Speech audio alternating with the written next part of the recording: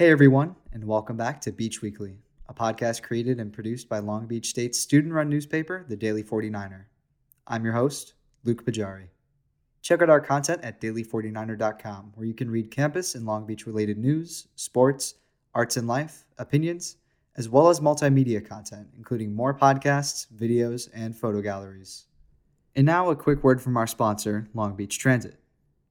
Right now, your longest trip is from the bedroom to the kitchen. But if you ever have to move around town, Long Beach Transit is moving you through safely. Visit ridelbt.com/basics to see how transit is keeping students safe. This is your source for all things Long Beach State. Let's go ahead and dive right into the news roundup. Long Beach State will begin receiving its first shipments of the Moderna COVID-19 vaccine in the coming weeks, which will be available to students, faculty, and staff affiliated with the university. President Jane Connolly said she predicts the vaccine will arrive before the end of January and hopes students will begin the vaccination process in April. The Moderna vaccine, which is said to be 95% effective, is administered through 2 separate injections 28 days apart.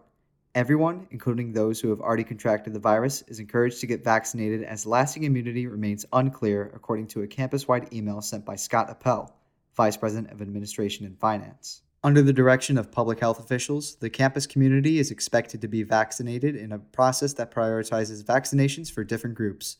This starts with essential personnel working on campus and includes faculty and staff, along with athletes, students living on campus, and students with on-campus classes among the earlier groups to get vaccinated. You can find the full distribution breakdown in our latest vaccine story under the news tab at daily49er.com.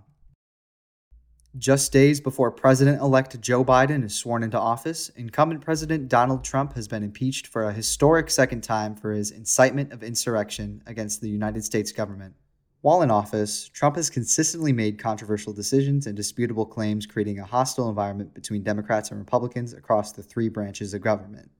After the Senate runoff in Georgia concluded earlier this month, Jon Ossoff and Raphael Warnock's wins have flipped the Senate blue and caused Trump to lose both chambers of Congress in addition to re-election.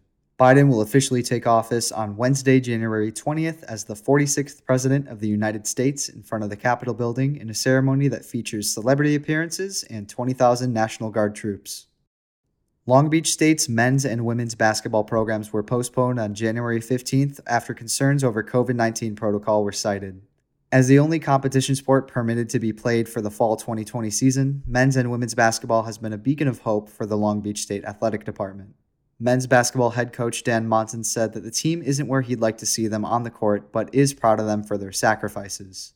If the season was going to be played according to previous plans, the department will have had to spend close to $500,000 on testing for student athletes by the end of the season.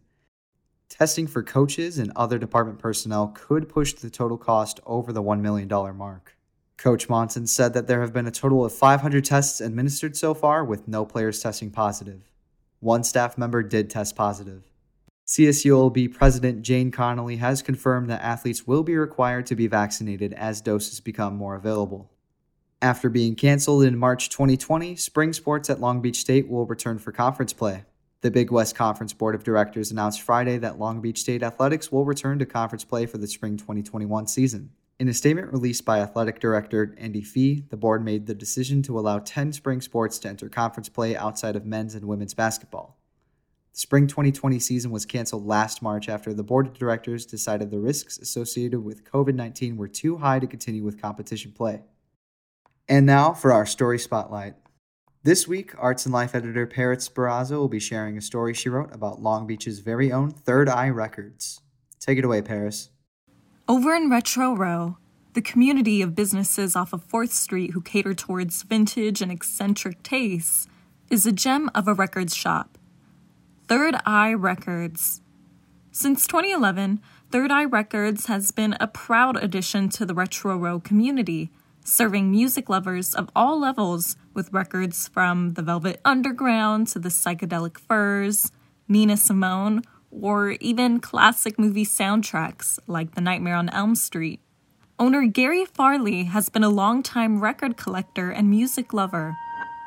And customers like Paul Gonzalez, a Long Beach local, recognize that Third Eye Records' success is in part for Farley's ability to not only nab some great vinyls, but turn them out at a fair price so that others can enjoy these records.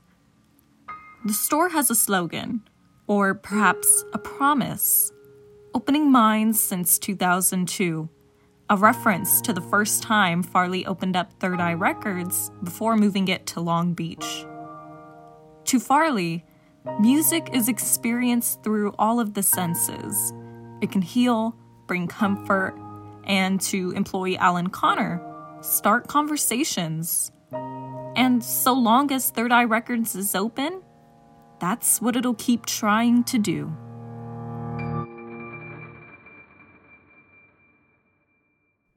Long Beach Transit misses seeing you on the bus, pretending to study while you listen to this podcast instead. Until the day comes when you're riding on the regular, visit ridelbt.com/basics to see how transit is keeping you safe.